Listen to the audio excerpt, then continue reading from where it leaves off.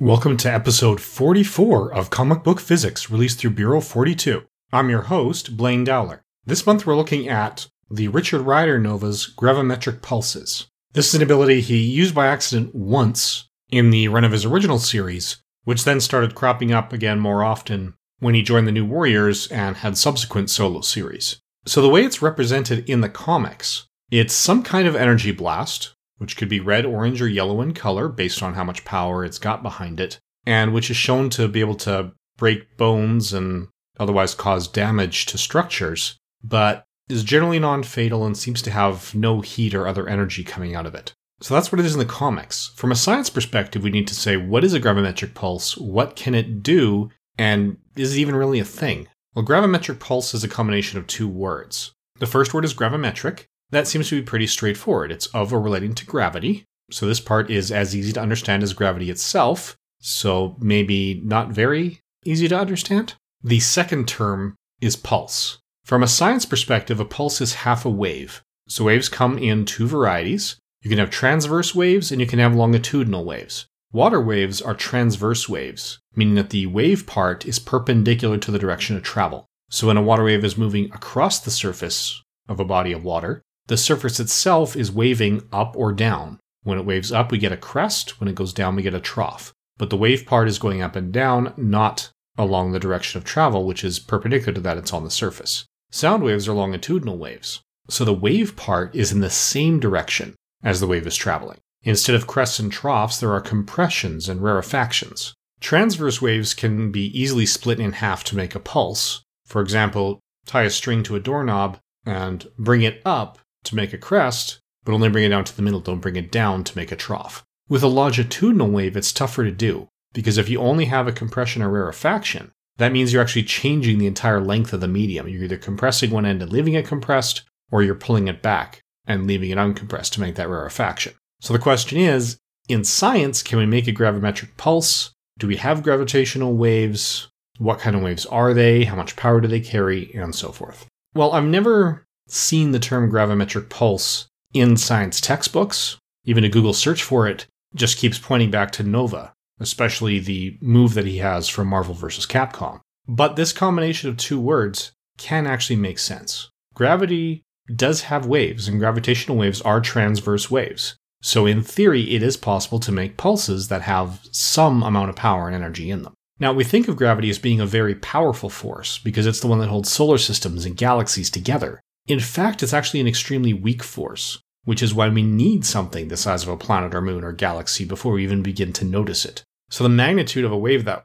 would produce the results we're seeing in the comics is literally astronomical. So it couldn't have been used as often or as effectively as we see in these early New Warrior issues and in this early solo series without some kind of massive power source. And it's got to be an external power source because Richard Rider is otherwise living a normal life. He just doesn't have access to anything with that much power. It's later established that every member of the Nova Corps somehow gets power fed into him or her or it by the Overmind that rules the Nova Corps. So all that matters is how much power they are transmitting to Richard. And they did establish in the comics that there were some physiological changes to Richard when he joined the Nova Corps just so he could store that power that's being sent to him. So without further clarification on how that works, we'll just set that aside and say, okay, it's possible. The only question is whether or not they're pumping in power in some sort of way that nobody else would recognize or identify.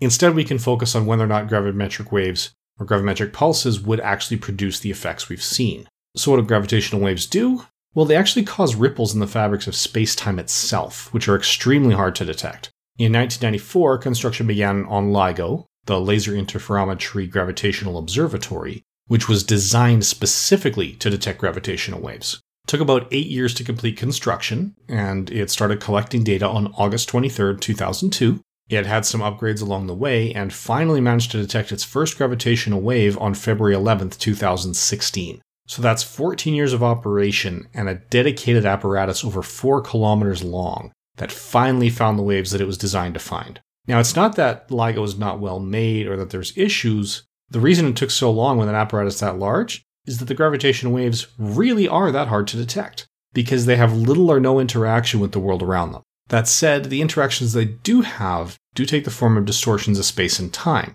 So what would that do to living tissue? Well, the biggest risk to living tissues would be, or to anything, would be to brittle objects, using the scientific definition of brittle. Colloquially, brittle means fragile. In scientific terms, brittle means an object will break before it bends. But that doesn't mean it's easy to break. Diamonds are brittle in the scientific definition. You can't twist a diamond, you're just going to break it if you finally manage to change it at all. In contrast, a plastic material will be distorted before it breaks. Not all materials fall into one category or another either. Most people are familiar with silly putty. It's plastic where you rub it or mold it and work with it slowly. But if you try to make extremely rapid changes, it becomes brittle. So roll it on a tabletop, it's a plastic material. Hit it with a sledgehammer, and it's brittle enough that it's going to shatter. If the space between atoms is suddenly changed by a gravitational wave, the crystal structures in a brittle material would be more likely to break and cleave their bonds